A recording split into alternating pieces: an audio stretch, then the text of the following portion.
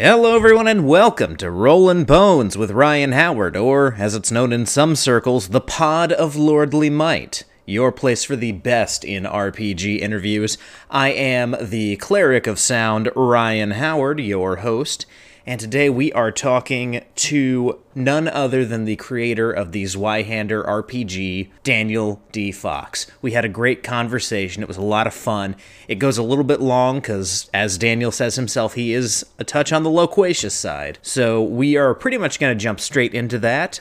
Just a reminder for all of my American listeners, happy Thanksgiving. I am recording this the Saturday before Thanksgiving. So everyone have a happy Thanksgiving. As a reminder, we will not have an episode next week. And then also as a reminder, December will be a short month as well. I've got 3 episodes planned, and getting that 3rd episode out is actually going to be a bit of a feat on my end, just because of my travel schedule. But I will do it. I will get that 3rd episode out for you. I've got a lot of cool stuff planned for December. And then I'm looking down the barrel of trying to get some really cool guests for January and February. I'll actually be working on that this month and into next month. So yeah, that's just some stuff coming down the pike. Without further ado, though, ladies and gentlemen, please welcome to Rollin' Bones, Daniel D. Fox. I hope you all enjoy it.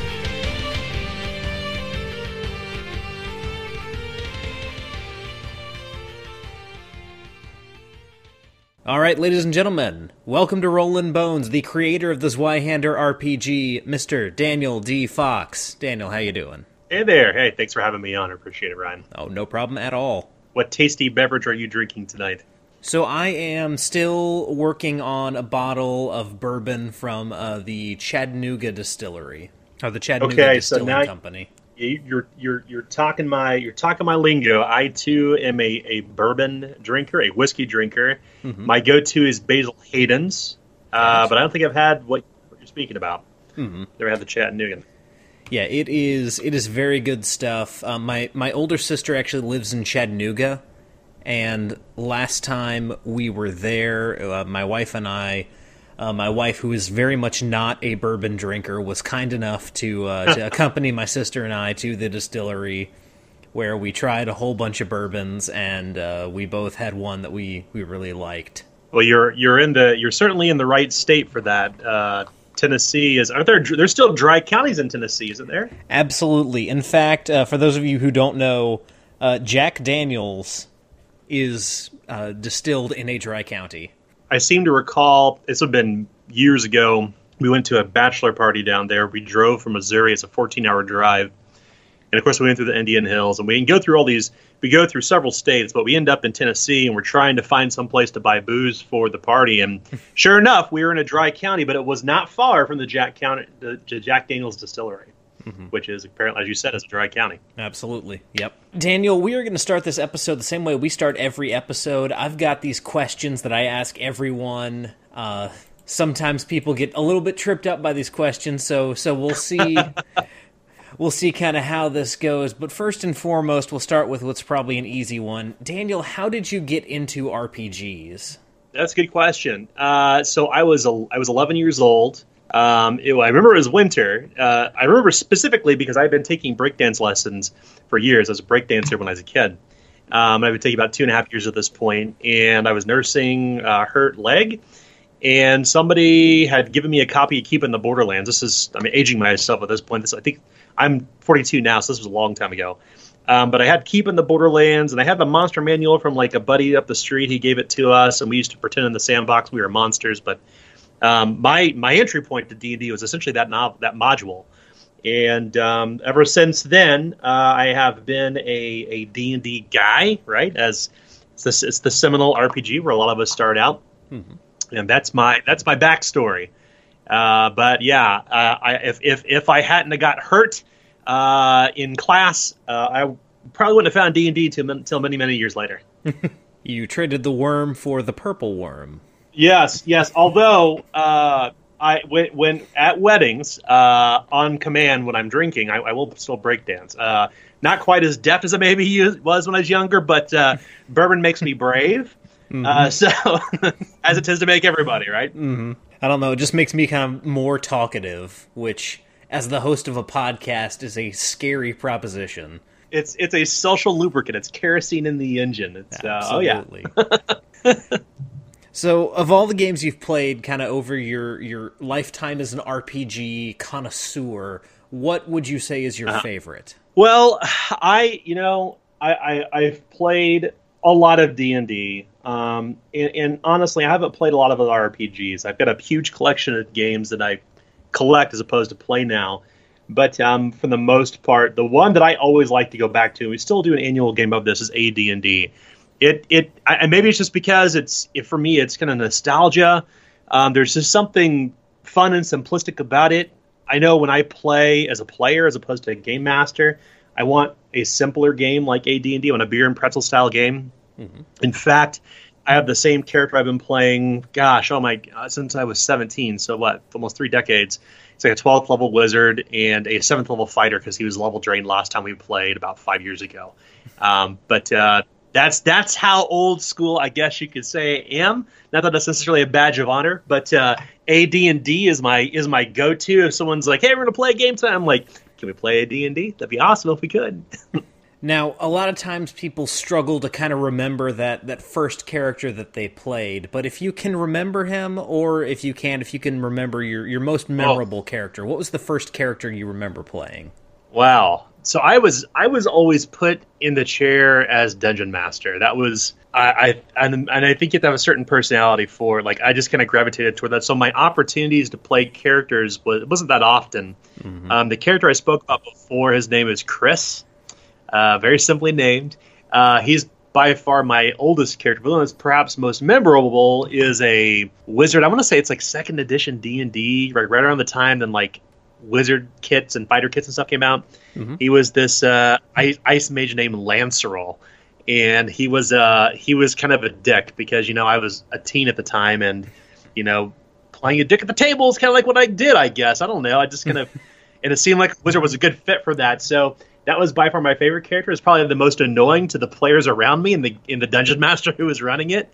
But over the years, it's the one I always remember like playing when I was younger. And even though I don't have my character sheet for him any longer, but that's the one that just sticks out to me. He was, he's kind of that seminal character I had gotten above like name level back in AD&D days, and it just, that was kind of like when I think about my D&D experience as a player, that's the character that really sticks out. Now, you mentioned a little bit about your kind of play style when you were a younger man, but as we all grow in the hobby, we all develop distinct styles as both dungeon masters and players. How would you describe yours as at this moment now as both a dungeon master and a player? Well, as a dungeon master or a game master, I guess, whichever nomenclature you prefer, depending on what game you're playing. But for the most part, I'd say I'm probably more even-handed than I was when I was younger. I was certainly a killer DM, right? I think that's kind of a rite of passage, right? It's kind of a rite of passage as a game master as you're kind of going through the ropes because at least when I was younger, it's kind of like it's very adversarial, like player versus dungeon master. So anything you could do that was underhanded to pull it against like 6+ players was like awesome because it's 6 players against 1. But obviously, as I've got older, past my teens, into my early 20s and 30s and now 40s, I think my game style has certainly matured. And matured in the sense that I run a political thriller. That's kind of the games that I run. That's kind of what I gravitate toward. And I try to set up stories in the same way. I really like mystery and conspiracies, particularly political intrigue. That's the kind of stuff that I run now as a game master. And that kind of suits a lot of what I like in just general media, like movies and film and books and novels and such. But as a player, I guess I'm a little bit different. I like to consider myself a higher level murder hobo. I haven't quite let that part of myself go. Mm-hmm. I think to some degree I'm still that annoying player at the table. I'm loquacious, so that certainly contributes to it. Mm-hmm. But I like, as a player, I just like games. I like to play games differently than I run them, and I think that's just in some way, like it's this kind of weird sense of like, okay, I got all this responsibility as a game master. When I'm a player, I can like let all that stuff go and just be unfiltered and still play an interesting, funny character because I like playing humorous characters. But a lot of the kind of like super mature, gritty, grim stuff kind of like washes away, and I kind of play that, I don't know, a 12th level murder hobo, I guess, at that point. A lot of us, actually all of us who come to the table on a regular basis, have found a lot of very great memories, a lot of life-defining moments at the table. So, Daniel, what is your fondest RPG memory? Wow, that's a great question. A really good question. I appreciate that. I would say it's probably around the time that I was running Planescape. We had just slowly transitioned away from Forgotten Realms. I kind of fell into Planescape haphazardly. A box set was given to me for Christmas. And I just fell into it. I was like, this is the most amazing setting. It was doing something so drastically different than I think we were really accustomed to when we were younger. It was just so weird. And, of course, we transported our high-level characters into the world of Planescape, into the city of Sigil, or Sigil, or however you choose to pronounce it. And the kind of one of the defining moments was when the characters, like when D&D, like that maturity part of it really kind of clicked for me. Mm-hmm. We were running this adventure in Sigil, and it is a street level crime drama, and the characters were kind of wading through the ditch, this sewer thing that runs through the entire city, and we based the entire kind of like the headquarters is based in the sewers and stuff. And like at that time, like I remember fondly, like it's the moment where I kind of made the decision to say, you know what, the type of games we've ran historically where they're kind of like, like kill lots of orcs and fire lots of fireballs and use lightning and teleport and stuff like that. Like those things were still fun and important, but I think I began to realize and understand with Planescape what role-playing really meant. And perhaps it's because Planescape kind of appealed to me on such a very different level than most traditional fantasy did. I was never a fan of Lord of the Rings. I was never a fan of most fantasy as a kid. So coming into Planescape kind of opened up this whole new world for me. So I think that when I look back at my experience as a game master, like I think really the time was when we were running Planescape, and that whole street level adventure, like it all kind of coalesced at that point to kind of really define, I think, the kind of game master I am today. 20 odd years later, it's still I still carry a lot of that forward. Like I have a lot of fun memories around that, and I think the players too, many who I still play with. I'm blessed with the opportunity to still have a lot of the same players at the table. But I think they would probably agree too. Our game changed dramatically once we started playing Planescape, and to this day, I mean, we still talk about it fondly. It's like, and we can see kind of artifacts of those older games and the newer games that run as well. It's interesting that you went that direction with Planescape, because a lot of people would go into Planescape like, this is our high magic, high fuckery setting, and you're like, no, we're going to do a street level crime drama within the realm of Planescape, which honestly is a fantastic way to run Planescape, because there's so much just weird nonsense all coalescing within Sigil that it would be interesting to see just kind of what like people on the streets' lives are like within a setting where gods and demons are walking around just however. Yeah, and I think that's a good point too. I think in a lot of ways, like, because I think when we went into Planescape, we went into it believing it would be like it would satisfy all these high magic things we'd really wanted to see at the game table. But for me, I felt what I kind of learned is that, with Planescape, you kind of pressure. You gotta put your tongue in your cheek, right? Because it's kind of it's terribly clever. Mm-hmm. But if you strip away all of the demons and devils and everybody passing in and out of Sigil, you have this really rich mythology of the city itself and the factions. It's the first time I've ever seen anything like that, I guess, in an RPG, and really it was kind of foundational in that way, where I never really, I guess, because I didn't have experience with other RPGs, it just seemed so unique and interesting. And that I remember thinking in my mind, I was like, this feels like a story that has yet like a long-term like novel. Like there's characters who can be tied to these factions. We're not really talking about levels from the perspective of characters now. We're talking about character stories and character development. Mm-hmm. And I remember that our first game session of Planescape was just a giant mess.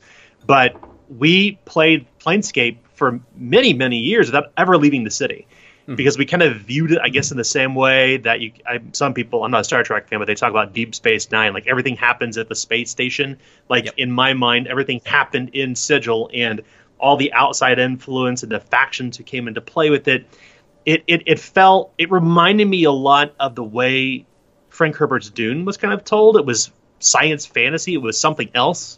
And although I wouldn't consider myself a science fiction fan by any means, it kind of plucked at those strings, and I guess the melodies between like Dune and Planescape kind of harmonized at some point for me, and it kind of drove me toward this very different gameplay style. And now looking back in retrospect, in particular, like I look at the television show The Wire, and which is a fantastic show, and I'd like to think that my game was like that. It probably wasn't, because, you know, your rose-tinted glasses looking back. But I would like to think that I was reaching towards something a little bit different, because I remember when the Factol's Handbook came out, not to get too nerdy here, but the Factol's Handbook came out, and it spoke about how the factions are vying for control of the city, and against an invisible force, right? The Lady of Pain and her weird Davis things that moved around and spoke in pictographs.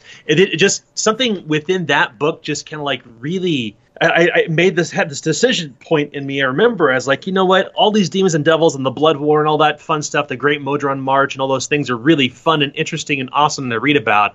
But I was more interested in how that impacted the city. And that, I think, is what kind of drove me toward, which I've repeated this campaign style many, many times over, is the idea of urban fantasy as a theme for RPGs.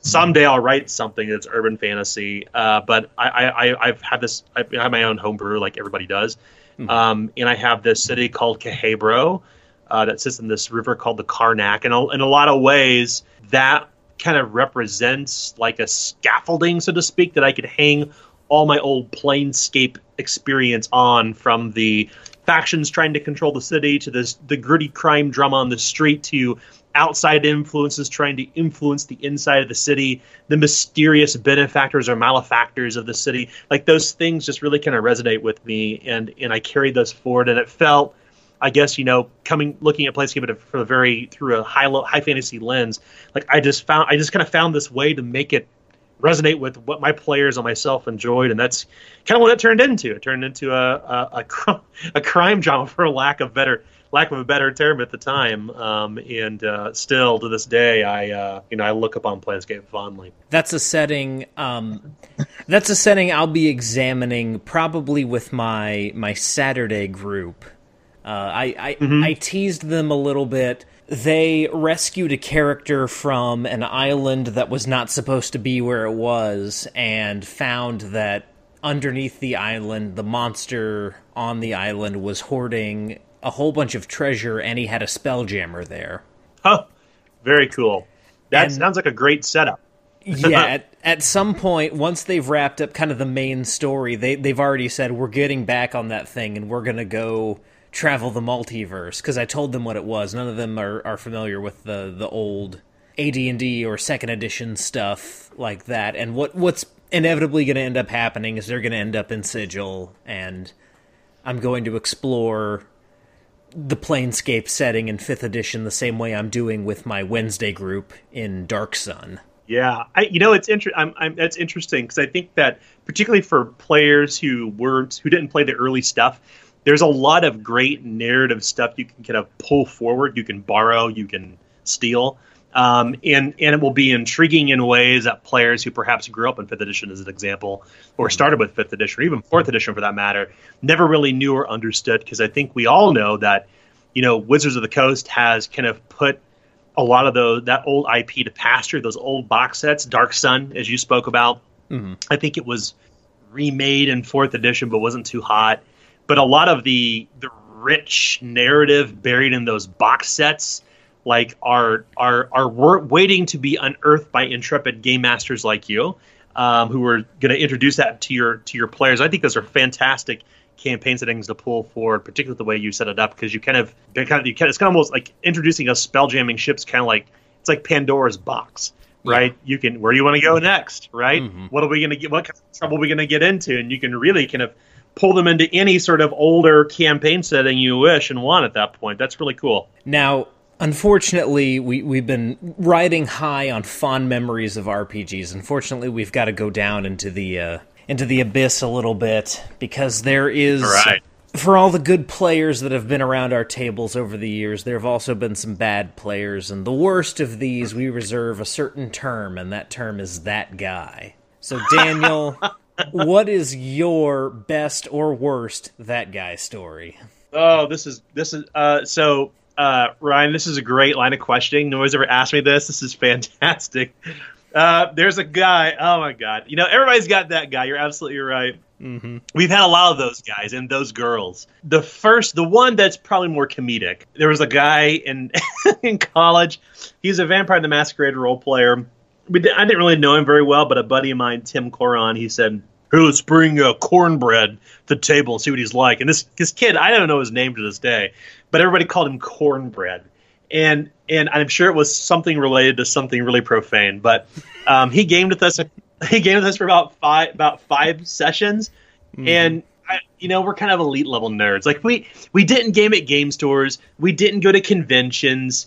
We certainly didn't game with outsiders that often. And when we bring an outsider in, it was always like on a temporary basis, and we set it up. We're like, look, this is temporary. We're a really close group of friends of like 8 to 10 people. So if we're pulling you in, just know that we're going to put you through trial by fire. So this guy, Cornbread, he played this dwarf who was like the most stereotypical dwarf. It's like he had a beard, he worshipped Clan Geddon, Silverhand, whatever his name was. He'd always swing for the leg with his hammer and like steal their treasure. And we're like, nah, fuck this guy, he's out. Because we, at that point, because we believed ourselves, or still, I guess, to some degree, think we're like uber nerds. We're like, oh, this stuff isn't like, this is the stuff we did back in high school. But more importantly, he wore this studded belt.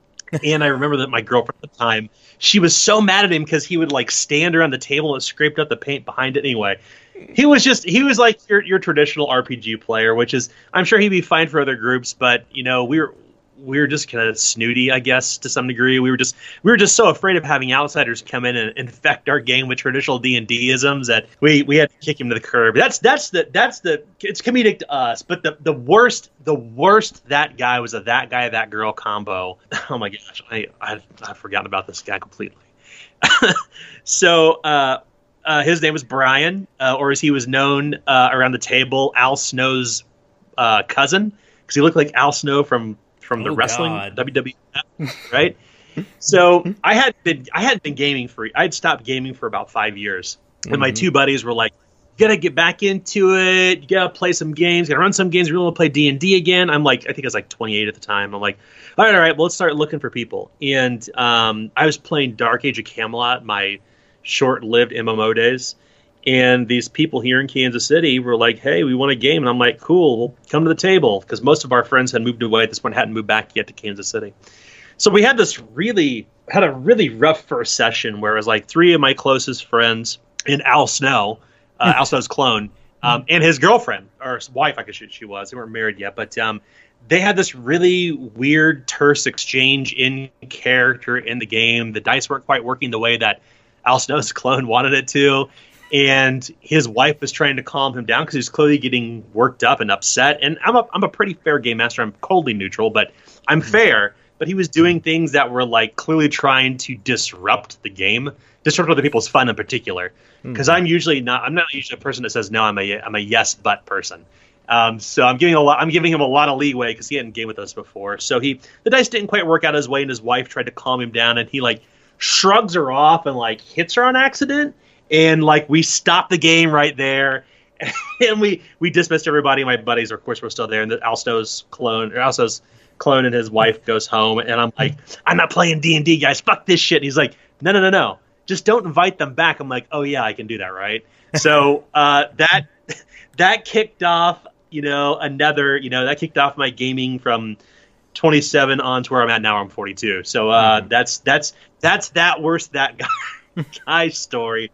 And I have no idea where they're at this point. I have no idea whatever happened to them. I know they were renting a house for my mom at one point. I mean, Kansas City is a small town. That's weird. But nonetheless, that's that guy story. And he was the worst because he clearly had anger issues and he literally hit his wife on accident. And clearly I think he'd done this before. But, oh gosh. Yeah, there's a lot of those guys and those girls out there. And God bless them. I hope they find peace and find a gaming group they can enjoy. Now, you called him Al Snow's cousin. Did you call her Head? No, she was a very, very lovely person named Rebecca. She was very kind, very nice. In fact, I had never met her husband up until that point because like I said, we had like some Dark Age of Camelot MMO going. God, this is so long ago. I played it for a hot minute, and they lived in the same town. And that's how I met her and then met him. So I literally can't remember this guy's name. This is the first time I ever met him. Or the first time I ever gamed with him, but I met him twice before when we were preparing characters for Session 0. But she was very lovely. Rebecca's very lovely, but her husband was a dirtbag.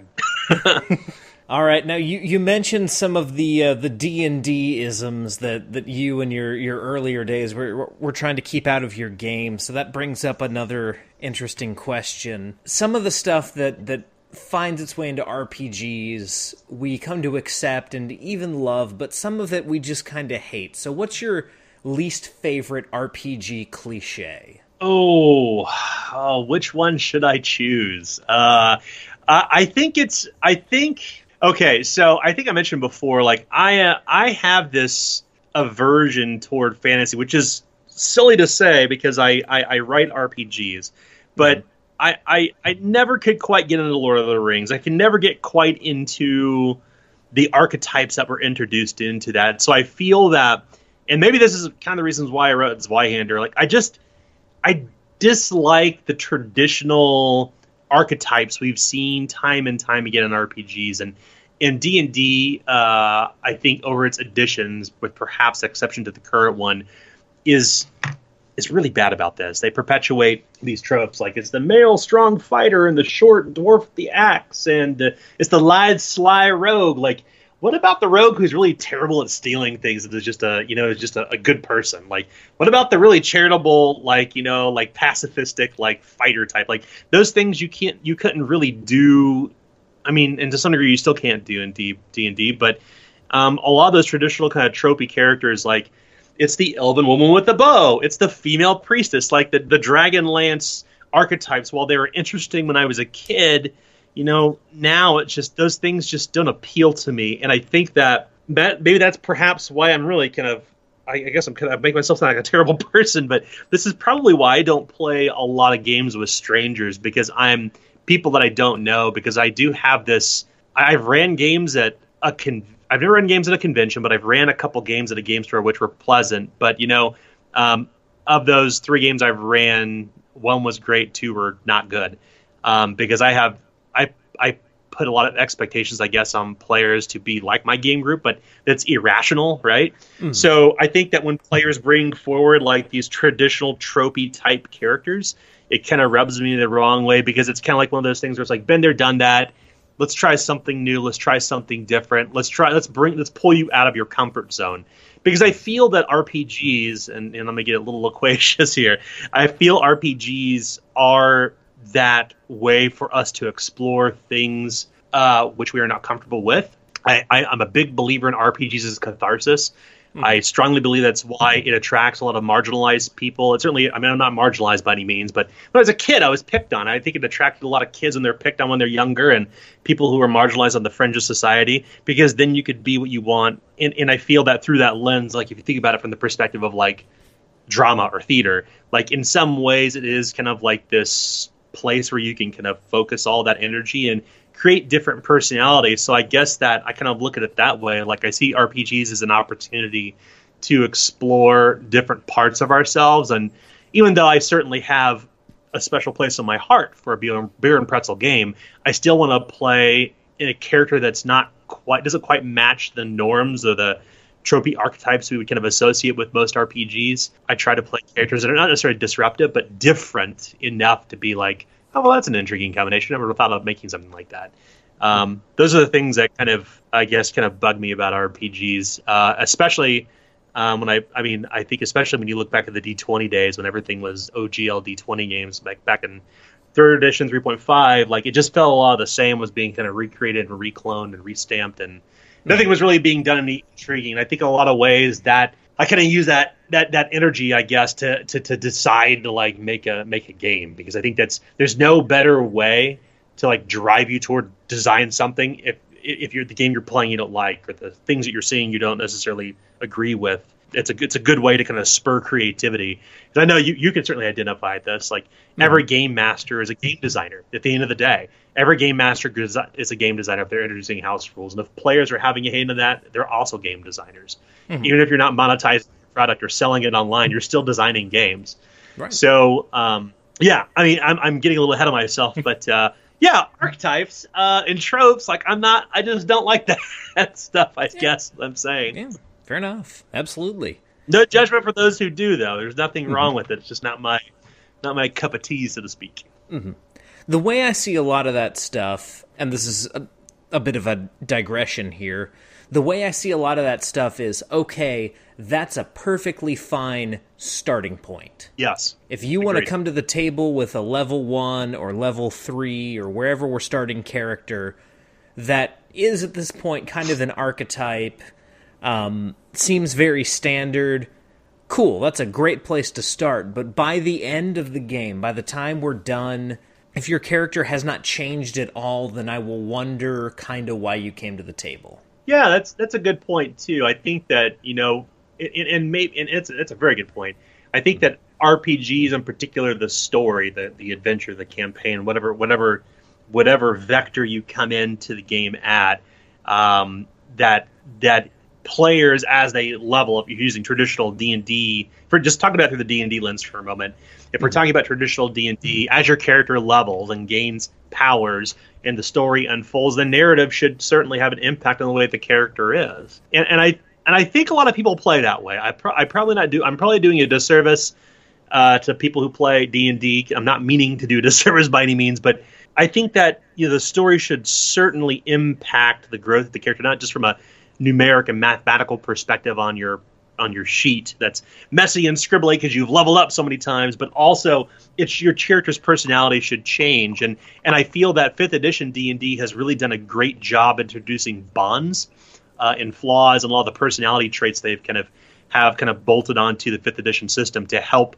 I guess, in some ways kind of provide training wheels for roleplay, which is smart. It's a very, very smart play to do, especially because we know that D&D is so focused on getting new players in with ease of access and accessibility at the key. So having those tools there, I think, really helps kind of train players up to where they can eventually remove the training wheels, and then the story and the narrative and the character grows along with the character's level as well. So it's a really good call out. Now, we get into the last introductory question here. This is one that has stumped many people. And Daniel, the answer to this can be as philosophical or as sophomoric as you want it to be. If you could put anything on a T-shirt, what would it be? Plays Zweihander, not Warhammer. Okay, so this is probably going to be a little bit controversial, and I should set this up before I go any further because I know I'm going to piss off some people, and I don't mean to. I have a deep, abiding love for Warhammer. I certainly didn't find Warhammer until many, many years into my gaming experience. I was well into probably my mid-30s when I discovered it, and I just don't like the old world. I like the themes. I like what they're trying to communicate, but at the end of the day, it's a lot like D&D. And where I feel Warhammer has gone wrong, because now discovering Warhammer much later on in the process, before I was a kid, and discovering it in my 30s, I looked at it very differently. And my introductory point was 1st edition Warhammer, so like 1987, like Phil Gallagher, Graham Davis, like that was really intriguing stuff because it was telling a very different story than 2nd edition and 3rd edition Warhammer, and to some degree even 4th edition. It felt so unlike D&D, the game world itself. I was like, this is super cool. But then second edition and third edition, and I wouldn't say fourth edition by any means. Fourth edition's got its positives as well. But what I feel Warhammer has kind of missed on some of the deeper themes of the game now, as opposed to chaos everywhere. Like there's chaos warriors and mutations and all kinds of crazy stuff running around. It's like, what happened to the cults like being like the driving force in the game? What happened to the subverted politics and the horror beneath the surface, right? Not the out in the open monsters running around the countryside murdering people, like, you know, stars falling from the sky, that sort of stuff. Like the stuff that Graham Davis and others have written, Jim Bamber, others, that really kind of keyed in on what I felt were the most important elements of Warhammer. And I feel that some of those things have been missed. Now, I will say, you know, Graham Davis working on the new Warhammer 4th edition, and especially in the Enemy Within, it feels like it's kind of making a return, which is awesome. You know, with Dom at Cubicle 7 and others writing for them. Andy Law, unfortunately, he recently left, but I feel Warhammer is reaching back toward that. But I think at the end of the day, like if you were to say, I want to run a dark fantasy game and I want to create my own game world, most people will approach Warhammer and try to strip away the world, but it doesn't work that way. The world and the mechanics are so tightly wound together that they're almost inextricable. So when I say play Zweihander, I literally mean that. Like if you want something that uses a similar thematic approach, a similar mechanical approach as Warhammer, but don't want the old world, Zweihander is kind of the answer to that. So it's funny you'd ask that question, because I thought about putting on a shirt 5 years ago when I was writing Zweihander. That was the peak of like my being disenchanted with third edition Warhammer, despite the fact that it had a really good writing team, but was horribly mismanaged by Fantasy Flight Games, the IP that is. You know, now it's like play both. I like Warhammer. I like Zweihander. I played them both. But if I had to choose, like gun to my head, it'd be Zweihander. I'd say play Zweihander. Put it on the shirt. That's what goes on the shirt. All right, so now that we're there, let's jump full on into Zweihander, and I really am interested to hear kind of what it was that drew you to dark fantasy, because I found myself very recently, because of a D&D game that I've been playing, kind of working with a similar, almost Solomon Kane level of dark fantasy in some of the stories that I'm trying to write. Yeah, Solomon Kane, I think, is pretty foundational for me when I think about like the influences in Zweihander. I certainly read Robert Howard's other work, you know, King Conan, Called, Conquer, Red Sonja, all that stuff.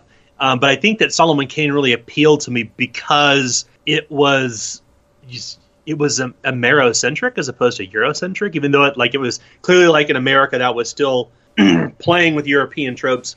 And granted, I think that coming from a D&D background and reading, you know, other novels that like we do when we're younger, like all of our RPGs are the most popular RPGs are Eurocentric. So that's the one that we can identify, right? So for me, dark fantasy was kind of my, you know, like I was tired of high fantasy. I was tired of magic. I was tired of the antagonistic relationship between players and game masters and magic. And a perfect shining example of this, I remember the first time my players playing D&D teleported into a tower, dropped 3 delayed blast fireballs and teleported out and decimated this enemy. You know, I'm like, oh, cool. So if you can do that, I can do that. So I killed the characters in the middle of a camp one night. They're like, wait, that's not fair. And I'm like, well, if you can do it, I can do it too. And then I realized over time, I'm like, part of that is not necessarily the antagonistic relationship between the players and myself, but the system was kind of, in some ways, kind of fomenting that. And we were certainly a group of mature players, and we handled it well, and we moved forward. But it made me realize that magic was really kind of game-breaking in the right ways. But if everyone can use magic, then it's not really magic. It's not special. It's just another game mechanic you use at the table. Like, I've got my sword, I got my magic, I got my cleric spells, let's go. And it doesn't feel magical. It didn't feel special. So I think dark fantasy, in particular low fantasy, appeals to me because you can kind of, as opposed to painting magic across the canvas, the big broad roller. Like if you're rolling a wall with a roller, you dip it in paint, and you roll it out, and it's like this big streak. Like that's how D&D treats magic in most RPGs. I feel magic in fantasy in particular work best for me and my group when I can paint it with thin brush strokes. And as the story is told, you begin to paint a portrait. And that portrait can portray something that's very high fantasy and very different at the end of the story. But when it begins with a whimper. And it builds over time. And as you paint those thin brushstrokes in the story, underscoring like, here's this kind of mysterious thing, and here's this really cool magic thing to happen. Oh my gosh, like this person can use magic. Oh, I can get magic too, and I can bargain with demons for it. Like to me, that's more intriguing than simply saying, okay, I'm a level 1 wizard, I get sleep, I get magic missile, I get blah blah spell, I can use them X number of times a day, let's go. Like I think that's where dark fantasy really appeals to me. But conversely, on the low fantasy side, low fantasy, like in a lot of ways, I mean, the one we can immediately gravitate to is George R.R. Martin. You know, that entire series, if you just not talk about the books, but talk about the actual television show. Mm-hmm. I mean, the actual displays of magic are very few and far between. There's not a lot of combat and fighting in that. There's like 5 major battle scenes, and it ran for a decade. So to me, like telling a really good story is using these things and making them punch, as opposed to like a constant drumbeat of like fantasy, combat, magic, blah, blah, blah, monster, dragon, all this stuff. Like, to me, a story, the way I like to craft stories is through the lens of, like, it's a humanocentric world. These are characters we can identify with because we're playing people who are rooted in this world, have something to care about, have families, and things are going to build over time, and destiny is going to change our characters. We're going to make choices where we don't change the world, but the world changes us. And I think that's the important crux right there between high fantasy and low fantasy, is that in high fantasy games, your characters are changing the world in very directional ways. In low fantasy, your characters are going to be changed by the world around them. And the question is, will you devolve to become like the beast you're fighting? Will you use magic and sacrifice a piece of your soul to survive? And to me, that is really where Zweihander started, why low fantasy and dark fantasy are kind of at the fore of its development. Not because other RPGs weren't doing, because they certainly were, but I felt at the time, you know, it was kind of my response to what I loved and hated about D&D and just fantasy in general. I was like, this is the type of fantasy I want to read, the type of fantasy I want to run at the table, the type of fantasy I want to write if I was going to be a game designer, and that's kind of where I started. Now, one of the things that I've read in Zweihander, I have a copy of Zweihander, and then one of the things that I heard you talk a lot about with Hambone and Stew on Vintage RPG was the random character table. Yeah. So yeah. Talk a little bit about that and what it was that made you want to create this comprehensive table that if you roll a few dice, you can end up with some absolutely insane characters. Yeah, so I think this kind of plays back to what we talked about with tropes. Like, I feel that with Zweihander, I wanted to write something that would, you know, rules as written, force players to create something they would not think to normally piece together. I like to believe that an RPG character is not a puzzle, but instead a mosaic. A mosaic comprised of different pieces in different colors, of different sizes of glass, and up close you can't really see how they fit together, but when you take 2 steps back, the portrait begins to form. So that was kind of my design principles, like character creation should feel like a mosaic.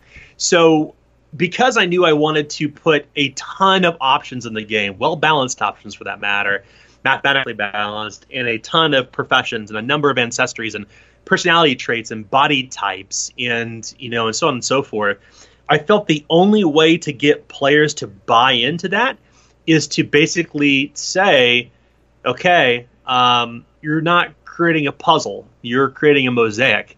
So randomly dice everything from the top down and show me your answers, right? So the way that the character sheet works on Zweihander, it's kind of like Mad Libs. You fill in all these different blanks with all these different attributes, and then you read 5 key sentences, and those 5 key sentences tells a story about your character that you wouldn't think to normally piece together. One, because the the game tells you to randomize it, and two, there's just so many options. I mean, imagine, if you will, like somebody who's completely new to gaming, and you run it, and you're like, okay, we're gonna play Pathfinder. Here's 5 books. Pick your best option. They're gonna be like, what? Because we know that Pathfinder First Edition has a ton of options, and there's best options and bad options. But to play Pathfinder, you have tons of options, and that's not a bad thing by any means. Don't get me wrong. But challenging a player just to be like, read all this and figure out what you want to do is a big ask.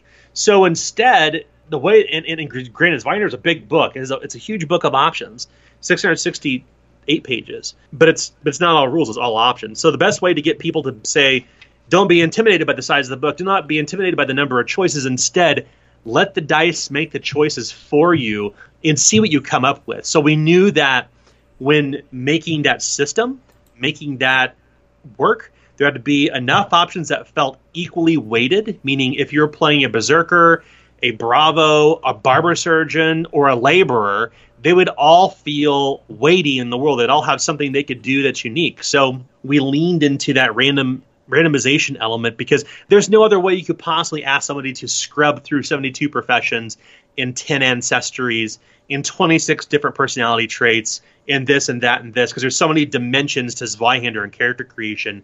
Like, you couldn't ask somebody to do that on their own. Instead, you say, hey, take a character sheet, spend 10 minutes, roll everything randomly, and show me your work. Tell me what you came up with. So now, when you pick up a game of Zweihander and you have that character in front of you, you have all these compelling attributes that you can tell. You rattle off those 5 sentences Mad Lib style, and you tell their players in the Game Master what you came up with. And like I mentioned before, the metaphor of like stepping back from the mosaic, that's when you see how it all fits together. And it kind of stokes this imagination, I feel, to look at the way characters are created and to make something that's truly different than what you're accustomed to pull you out of your comfort zone for what you may normally play in a role-playing game, and really think about how these things impact the characters and how the story will be formed with the other players at the table. That I felt was absolutely necessary to make Zweihander work, because otherwise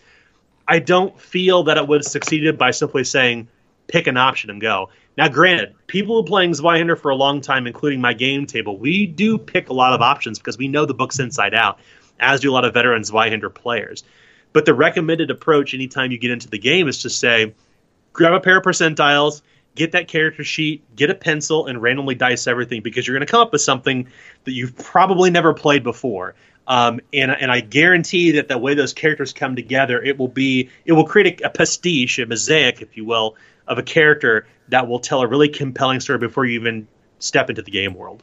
As it stands right now, what has been released for Zweihander, and what do you see coming down the pike as far as more content for the game? Yeah, so Zweihander, and I'm sure some people probably already know this, but Zweihander was actually released back in 2018. It started as a Kickstarter, as my first RPG ever wrote.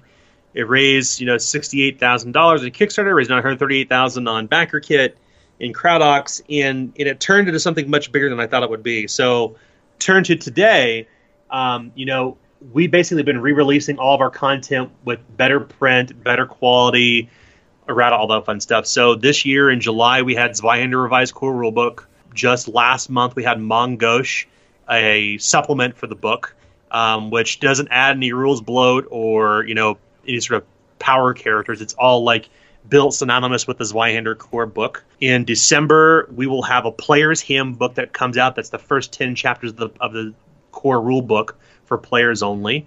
We have a character folio. We have a game master folio. We have 6 different sets of cards. We have a game master screen, a game master playmat. Basically, we went through the motions in the past 2 years to provide as much content that you would see from D&D in 3 years.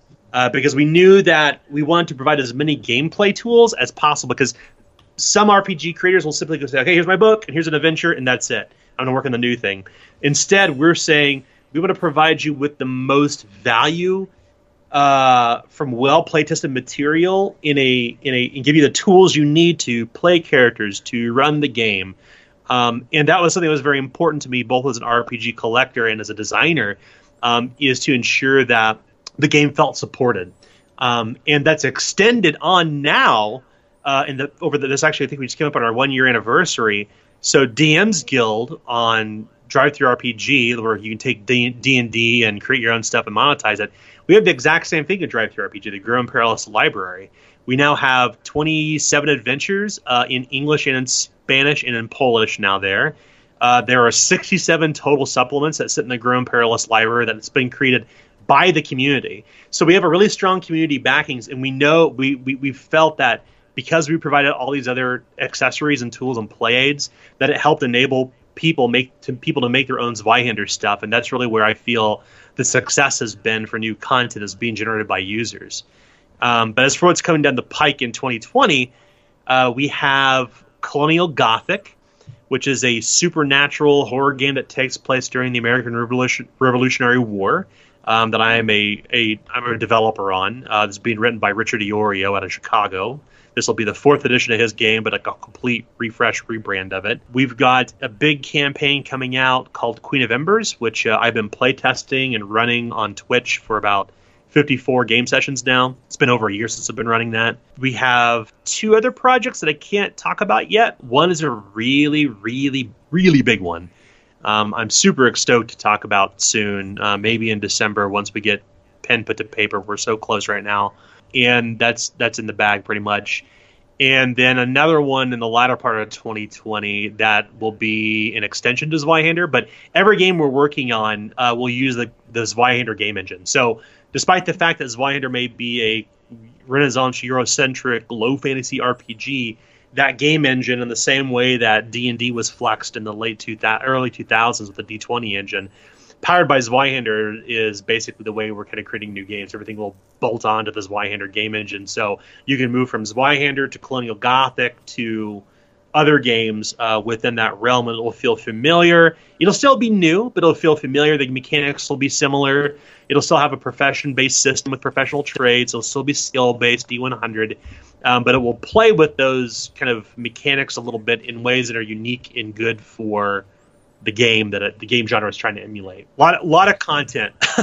Content in the sense that this is stuff that we've been working on for a long time.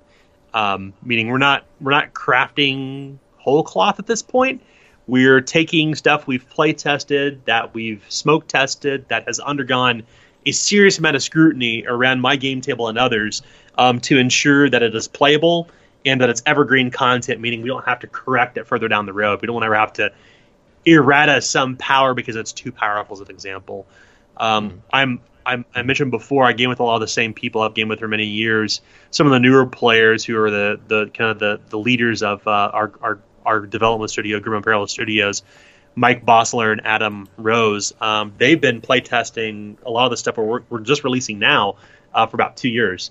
So, and not for lack of speed or want to get things out quicker, but because we felt it needed to be very heavily playtested. We take a lot of pride in that battery playtesting we do. So every new thing for Zweihander, every content thing, if you want to call it that we'll be releasing in 2020 and 2021 and beyond, will have already gone a lot of that playtesting that is sometimes missing in some indie RPGs. Now, the last thing I want to talk about with you real quick, as we're kind of running up against time, you are actually the director of games for Andrews McMeel, which is a mainstream publishing house. Yeah. What's it been like to kind of see that meld of the RPG world with mainstream publishing that really has not happened in the history of this hobby? Yeah, I mean, it's very strange. So a little bit of background on this. So Andrews McMeel Publishing, they're here in Kansas City. Most people know them because they syndicate comics. They do Foxtrot, Calvin and Hobbes. I mean, every comic strip that's in the United States is mostly syndicated by us. Andrews McMeel, they've always been at kind of the forefront of what's hot. So it's a 50-year-old company as of next year. They recently, in the past 2 years, kind of grew exponentially because they backed a poet named Rumi Kapoor. And poetry we've seen a rise in the rise of poetry in just the publishing world. So they've always been really kind of forward thinking, and they're very agile. And at one point or another, about a year ago, they approached me because I have a mutual friend through there. And they're like, hey, we want to publish your books. We think RPGs are going to be a thing for us. So we signed contracts. And at the time I was working in an advertising agency, I was on the executive track there. And a series of conversations with the board and the C-suite at Andrews McMeel Publishing turned into a job offer. They said, hey, you want to be our executive creative director at games? I'm like, what does that mean? They're like, we don't have a gaming division. You have to build it up yourself. And I'm like, I got a budget. I got people. Awesome. Fantastic. Let's make it happen. So I'd spent 16 years in advertising at that point. Sorry, 15 years in advertising at that point. So I left my career path to do this full time. And entering into a traditional publisher who wants to now do games, they're kind of relying on me to drive a lot of that. Basically, we're building a business over the past. I've been there for 6 months now. We've done very well. We've succeeded in ways that I didn't think that were possible. And I think a lot of that has to do with the fact that Andrews McMeel has been in the traditional publishing world for so long. They have the sales connections, the printing connections, the distribution chains, the talent that's at the company, the right hires. I was hired there. They made another strategic hire for Chris Waldron, who came from Cartoon Network. They're developing games and crosswords and crazy stuff like now, which is this whole other division that I'm loosely part of as well. But they're growing in new ways, and they have all these years and decades of experience in reaching the right distribution channels and how to put books in Target and Barnes & Noble and Walmart and all these things you wouldn't expect to find RPGs. And now you can find Zweihander there. It's super weird. But more importantly, they've kind of mastered the traditional publishing world. The publishing world, as many people know, syndication is not so hot anymore. AMU's cornered that market. We continue to sell, things like, comic strips and books and poetry and all kinds of other fun stuff too. It's funny, the guy who writes Foxtrot, Bill Amend, he sits like three tables down from me. He's in once a week to fulfill orders for his, like, Jason's Lucky D20, like the D20 that's all the 20s on all the side. Like, he sits right down there. I'm like, I grew up reading his stuff. It's so weird. And they've got all these wonderful creators and a diverse group of creators, more importantly, which is one of the reasons why I went there, because a very, very diverse group of authors and creators they work with, including inside the company. So that was one of the values that I really was intrigued by and why I joined. One of the reasons I joined them. But because they have that power diversity, the power of, a lot of people who understand the industry, a lot of young people there too, who are kind of new ideas, innovative, digital first sort of stuff. They've helped Zweihander and our games division grow very quickly, gaining a foothold very quickly, in fact, into an industry that is tough to break into, as any indie RPG creator can attest to. It's very, very tough. We're not competing against D&D by any means, but we'd love to have part of that market share, right? So as a traditional publisher, they have, because they start out as a publishing company, not as a game company like a lot of game companies do, they have those established connections and those relationships that have really enabled them to, in a lot of ways, help us succeed in ways I didn't think that we could. And it continues to grow. We're not showing any signs of stopping. There are a lot of games in the wings. We're talking to some really, really well-known creators about doing RPGs for us. I can't talk about who they are yet. I wish I could. But because it is it's one of the first traditional publishers to break into games, and the first 6 months has looked very, very good from a monetary perspective. But as for like a wish fulfillment perspective for myself, it feels great. I mean, I would have never thought anything like this would ever happen. This is the craziest thing. It's like a dream job. I mean, who can complain about making games full time? I mean, it's what I would never imagine this would happen. And if they hadn't had that experience, I don't think I would have made the jump. I don't think I would have went anywhere else besides AMU. I can't imagine ever going to Wizards of the Coast. I can never imagine going to any other company because I was small potatoes, right? But I had enough experience in publishing my own books. I'd already moved 68,000 copies on my own. And because I worked in marketing and advertising, I had a go-to-market plan for Zweihander to grow up very, very quickly, very fast. My experience kind of lends, I guess, kind of at force multiplier, right? Take traditional publisher and marry it with like a really hungry and aggressive marketer who understands RPGs, understands audiences, and really loves games, and bring those things together. And you have this halo effect over the entire organization to say, now AMU, Andrews McMillan Universal, or publishing, if you will, is doing games, and we're doing it well. So it's really a blessing. It's crazy to work alongside all these talented people. It's crazy that AMU is now enabling Grim Perilous Studios to make a lot of new things. The people who play around my game table every Wednesday are supported by AMU. They're freelancers for them. We continue to make stuff. That relationship has not gone away, despite the fact that I now work there full time as an executive. And it's just wonderful. It's the greatest thing in the world. I'm 42 and I'm like, I hate to make games for a living. It feels weird. It feels fake still. It doesn't feel right, or it doesn't feel right. It just feels unreal. But I'm incredibly pleased that they made the choice to do so, and made that choice. It chose me, I suppose, for that matter too.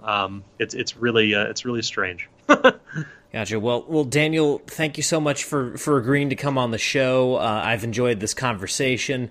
It's been really cool talking to you about some of these things. What I'm going to do here is, for this last little bit, I'm going to turn this over to you. Anything you want to promote, anything like that, go ahead. The floor is yours. Yeah, well, first off, thank you for having me on the show. And I know we ran over on time. I have a tendency to talk a lot. I'm not any time crunch, so I hope I didn't put you in a pickle by pushing past an hour.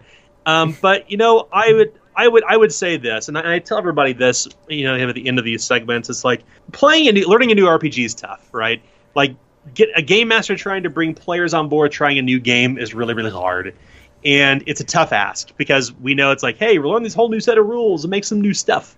Because most people just will be like, nah, can we just go back to playing D&D? And that's okay, and that's fine. But if you want it, if you're a game master and you're interested in Zweihander and you want to run it for your players, the only thing you need to do, you don't even need to agree to run a game. Just take one of your game nights, sit down for an hour and a half, print out some character sheets, and make characters. You just make characters with the players. Everybody makes a character on the table, talk about who they are, and then see if you want to play Zweihander. Because I want to believe that this act of creating a character with the randomization method, despite not knowing how to, quote, play the game, will be enough to hook people, at least to intrigue them. And I'm willing to put my money where my mouth is. If you're a game master and you want to play Zweihander or get your players to play it, email me at daniel@grimandperilous.com. I will send you the PDF for free so that you can bring it to your players at your game table so you all can try it. Even if you don't play it, the only thing I ask in return is for you to email me back later or tag me on social media and tell me about the characters you made. But I'll give you the PDF completely for free just to try it out, because I'm a strong believer in that the way that you can bring people into a new game is just simply to say, hey, let's create characters one night. We don't have to play the game. We don't have to roll dice. We don't have to get in a fight, in the game. You don't have to learn the fight mechanics. Let's just create characters and see what happens. And I'm willing to help out with that. I want people to play Zweihander. I want people to try it. And I want to do things that are creative and interesting and new in the industry. And I feel that offering PDFs to game masters who want to try the game, just shoot me an email, daniel@grimandperilous.com. I will send it to you 24 hours later. I'll send you both a standard PDF and a mobile optimized PDF, so you can use your PDF on your phone. It's built like an app, so it's easier to use than just a standard PDF. And it's yours.